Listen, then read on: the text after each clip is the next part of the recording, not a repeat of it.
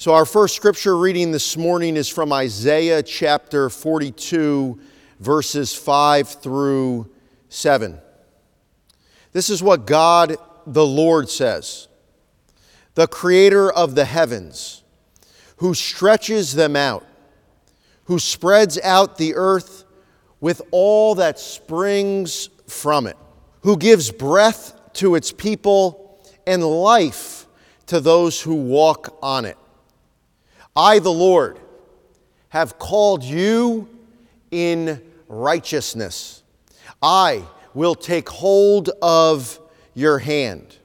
I will keep you and will make you to be a covenant for the people and a light for the Gentiles, to open eyes that are blind, to free captives from prison, and to release from the dungeon those who sit in darkness.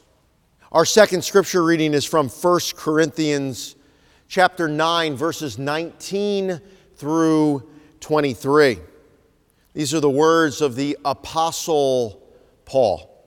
Though I am free and belong to no one, I have made myself a slave to everyone to win as many as possible.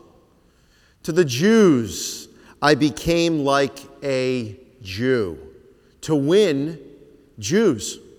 To those under the law, I became like one under the law, though I myself am not under the law, so as to win those under the law. To those not having the law, I became like one not having the law, though I am not free from God's law, but am under Christ's law, so as to win those not having the law. To the weak, I became weak to win the weak. I have become all things to all people, so that by all possible means I might save some. I do this for the sake of the gospel, that I may share in its blessings. Title of our sermon this morning is All Things to All People. This afternoon I'm going to see my Nona. On my birthday, my Nona always gives me the same great birthday advice.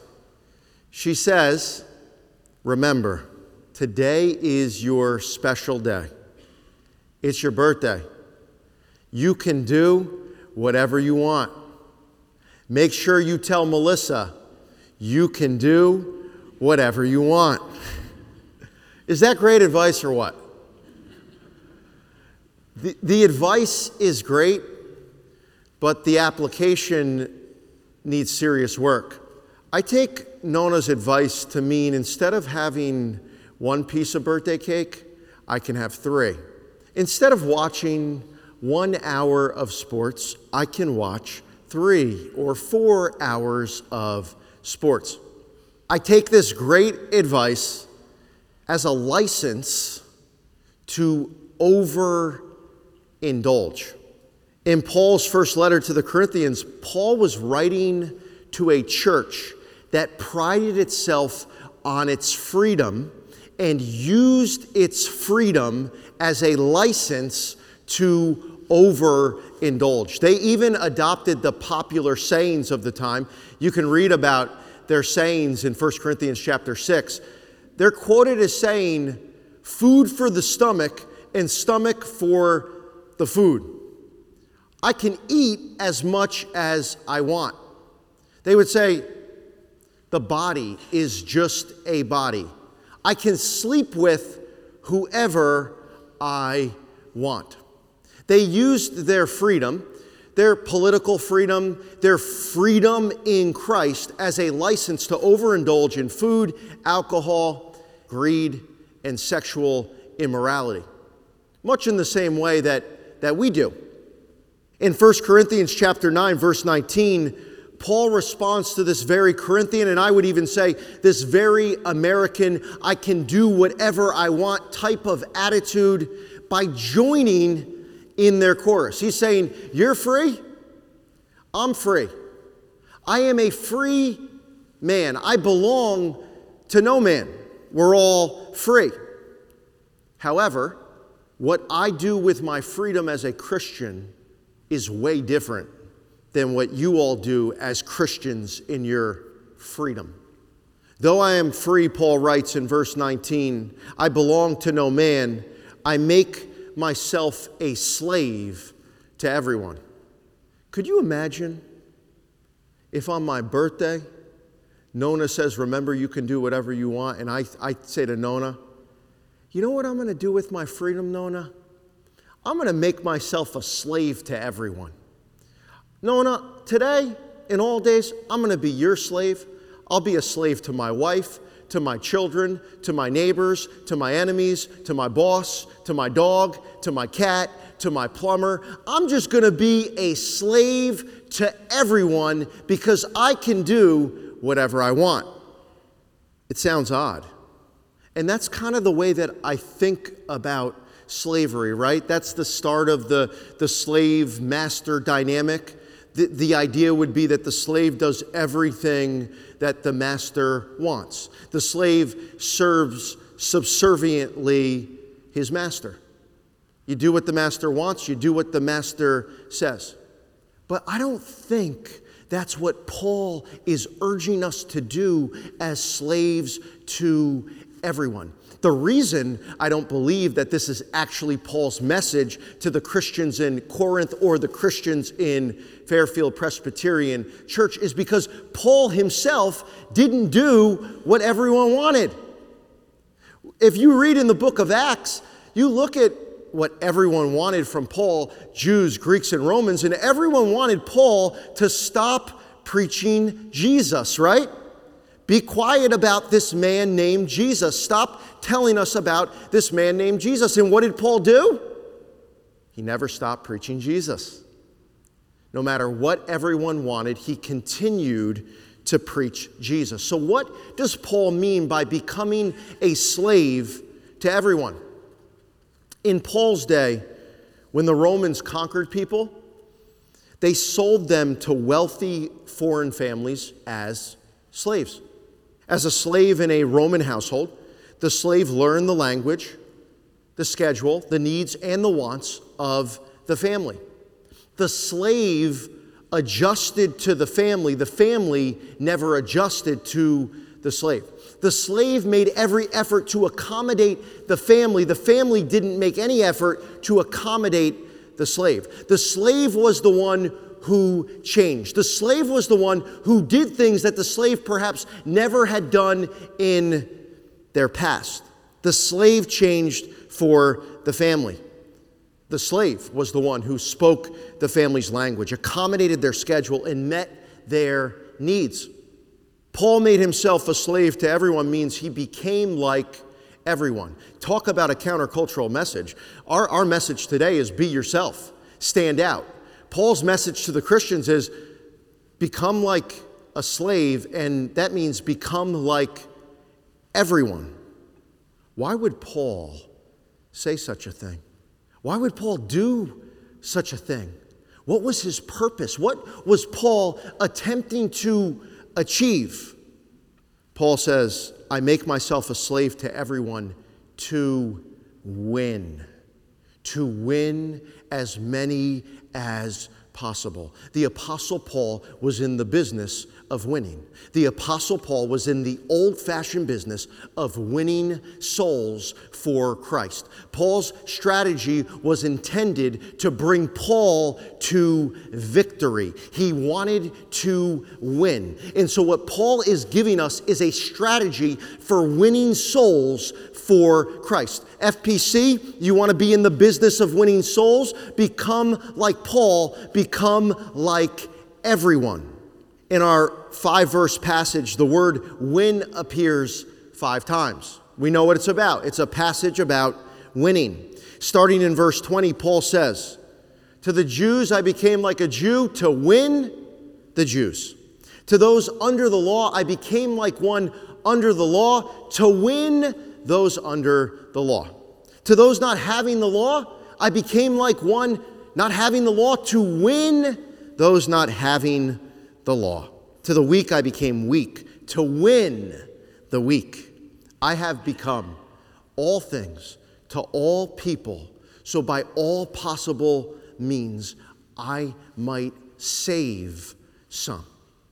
Paul is saying, Christ won and saved me. My life is about winning and saving others for Christ. I want to see souls won, people saved by Christ.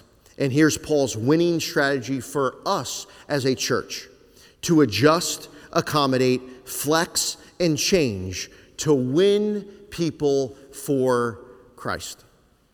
Do you know that, and this is in the Bible, when Paul was with Jews, that he actually shaved his head so that he could preach in their synagogue? He shaved his head so that he would be able to share Jesus with the Jews. They had all sorts of Sabbath regulations, feasts, holidays, purification rituals. Paul submitted to every single one of those rules and regulations so that he would have the opportunity to share Jesus with Jews. When Paul would hang out with Gentiles, those not having the law, and the Gentiles wouldn't wash their hands before eating, which doesn't sound very appetizing to me, Paul wouldn't wash his hands. He would just dig in and he would start eating. He never once said, "Where are the purification jars? We need to wash our hands before we get eating." He was being all things to all people. When he was with Jews, he would become as Jewish as necessary. When he was with Gentiles, he would become as Gentile as necessary. For Paul, it was all about becoming like them to win them. I'll do whatever it takes for people outside of the scope of faith to come to faith in Jesus Christ. Paul says, I'll accommodate them, I'll adjust to them, I'll honor them, I'll get to know them, if only I'll have the opportunity to win them for Christ. I want to share two quick things about winning people for Christ and doing all things, becoming all things for all people to win them for Christ. First, you just need to note what this isn't. Paul is not saying for a minute that he becomes immoral to win immoral people. Sinning is never winning. You're not winning if you're sinning.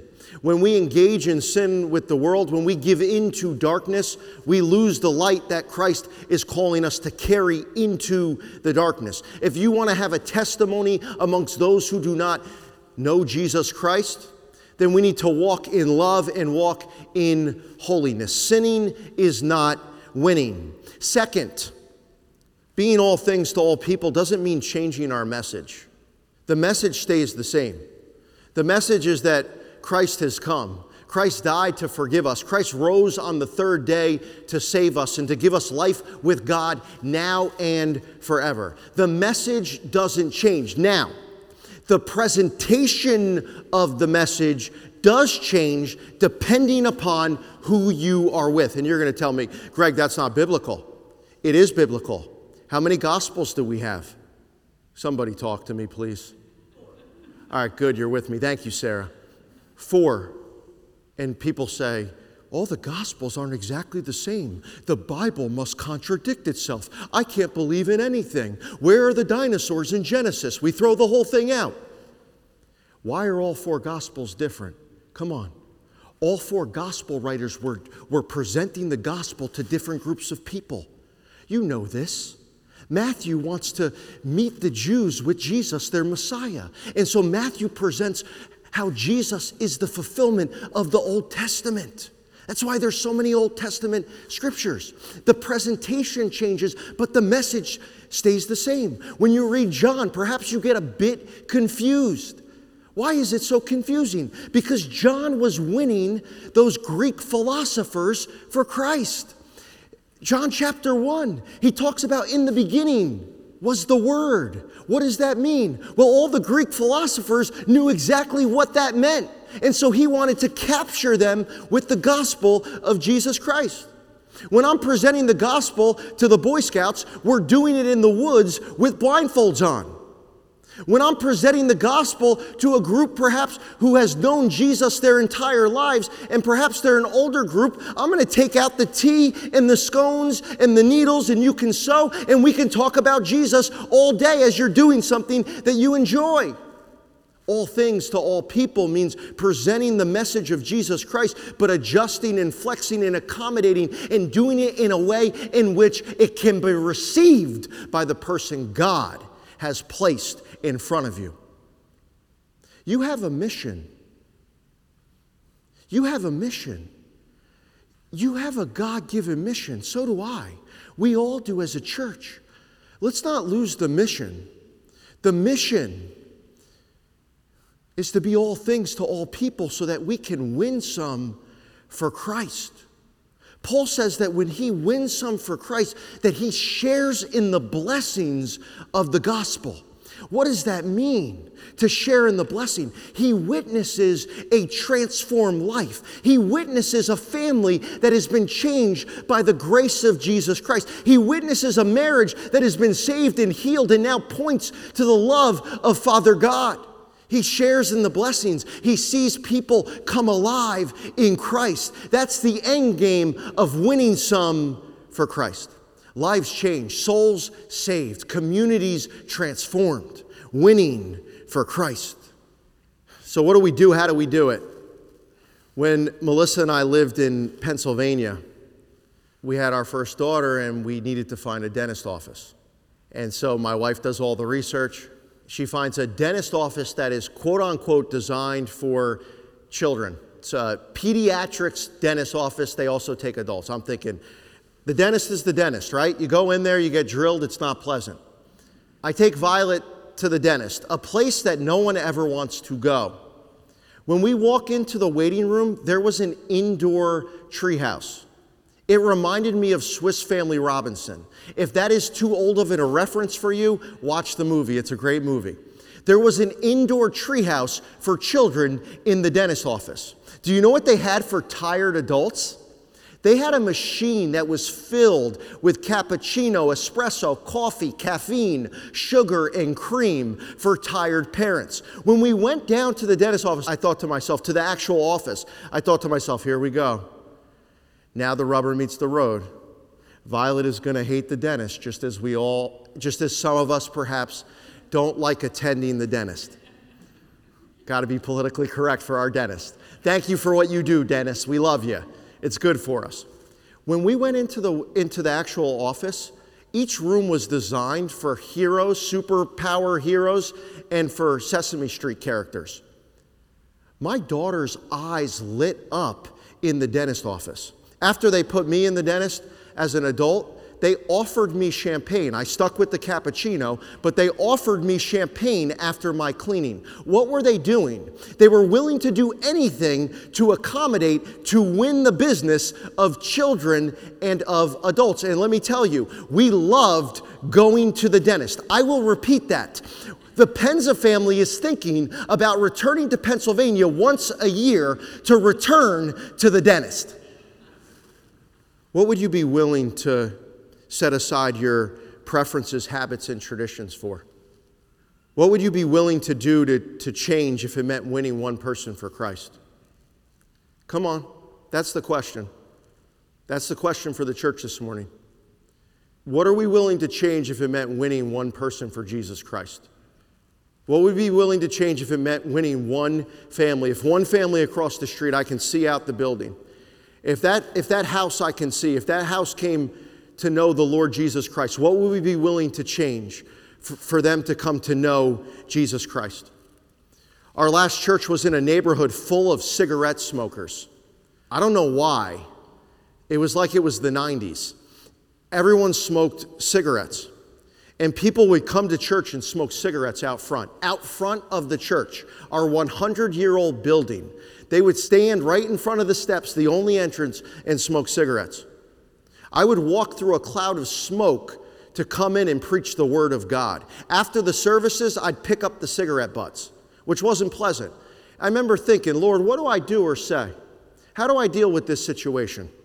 I was thinking about getting big signs. You know what those signs were going to say, right? No smoking. Instead, I settled for buying really big ashtrays. We put big ashtrays in front of the church so that people could smoke out in front of the church. That sounds sacrilegious, right? You can go and tell your friends what the pastor said and how wrong he was. I baptized 3 of those smokers. One of those smokers became a deacon in the church. We saw lives transformed by Jesus Christ because we were willing to put out ashtrays and make the place accommodating and comfortable for smokers. After having a relationship with some of the people for a few years, I'll never forget the day where my wife spoke to one of our smokers about smoking. After a few years of building relationship capital, she said to this man, "You shouldn't smoke, it's going to kill you." You know what he said to her? "Thank you for saying that to me. No one's ever said anything. It shows that you care about me." How do we become all things to all people to win some of these families for Christ? One thing that is happening across Fairfield County is the arrival of new families. The Penza family is part of that arrival. Families are kicking down doors to live here. They are. We meet them driving around the neighborhoods looking for homes, kicking down doors to live in our neighborhoods, in your neighborhood. Yet they're not kicking down the doors to our churches. How do we become all things to all people to win some of these families for Christ? What does it mean to accommodate, change, and flex to win them for Christ? Our elders over the past few months have been trying to answer this question. And here's where we landed. First, we begin by praying for them. We start with prayer. Second, we make winning them for Christ our vision as a church. When we start new ministries, we don't ask, "Will I like it?" We don't ask, "Is this the way we've always done it?" We ask, "Will this win families? Will this win people for Christ? And if so, let's go for it." Third, we reach out to them to bless their families, knowing that they're probably not looking for a church or interested in attending our church. But we reach out to them to bless them anyways, in ways that might be appealing to them. So to that end, one thing we're going to be doing in the month of August is having Sunday school, having opportunities for our own families to return to the sanctuary to worship with us, something engaging and fun and faith-filled for their children. We're also on Saturdays going to be having in the month of August movie nights, free family movie nights, with popcorn and snow cones, because who doesn't love being outside watching a movie as a family? On Sunday afternoons, we have blow-up castles and other water slides and those types of things. We're going to set those up for the families in our neighborhoods to come out and to enjoy them, simply to bless them, to introduce ourselves, and to give them maybe a first glance of what we're about as a church, to be a blessing to our community. Also, we're actively looking for our next full-time director of outreach and discipleship. We're looking to hire a part-time children's director and a contemporary worship leader. For all of these positions, please join us in prayer that we would get God's person and that we would be aware that they are God's choice to minister to our community. I mentioned that we are looking to hire a contemporary worship leader. For some of you, you might have just woken up. What are we doing? Are we having a contemporary worship service? We've been doing it this way for 163 years. What's the pastor doing? No! Our contemporary worship leader is not coming to play at our 10 a.m. traditional worship service. We already have a wonderful music director for our 10 a.m. traditional worship service. Amen? But our contemporary worship leader is coming to help us start a second worship service that is casual, contemporary, and family-oriented. For the people who perhaps would never feel comfortable coming to a traditional service, we're offering another variety of worship to win all people for Christ. That's what it's all about. That's the point. To win as many possible for Christ. And so I want you to pray about getting involved and to sign up to serve as we attempt to win as many as possible for Christ. And I know that I'm out of time, but I want to tell you this story. So I'm going to do it because I'm the pastor and I can. I think it's going to bless you, and I think it's going to help you to figure out in your own walk with God, how do I win people for Christ? There was an elderly woman who never won anyone for Christ. This woman had been a Christian her entire life. Sat in the pews, came to church faithfully, and one thing bothered her. She said, my entire time being a Christian, I never won anyone for Christ. And she prayed, Lord, before I die, help me to win one person for Christ. The house across the street was for sale. It sold, and a new family moved in across the street. And this elderly woman jumped into action. On their moving day, she made a delicious pound cake. She brought it over to the family that had just moved in. And she said, I brought you this pound cake. Don't worry about returning the dish. I know you're busy moving. I'll pick it up later. After they had settled in, she came over and she brought them dinner. And she said, don't worry about cleaning up for dinner. You can have these dishes. Just enjoy the dinner. They enjoyed the dinner. After a few more weeks, she brought over a binder filled with a guide of all the best restaurants and doctors and places to see in town. This elderly woman became fast friends with her new neighbors, with this family that had moved in. They knew that she loved them. And eventually she told them about the church that she loved.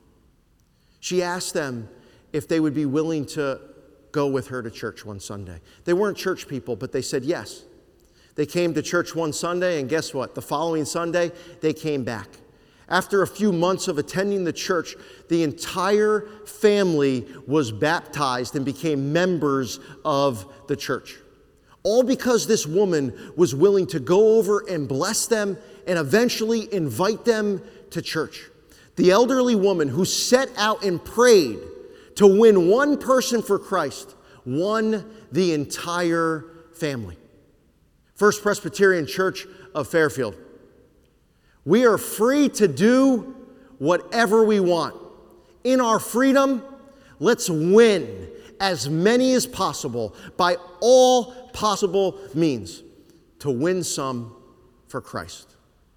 May it be so in Jesus' name, and all God's people say together, amen.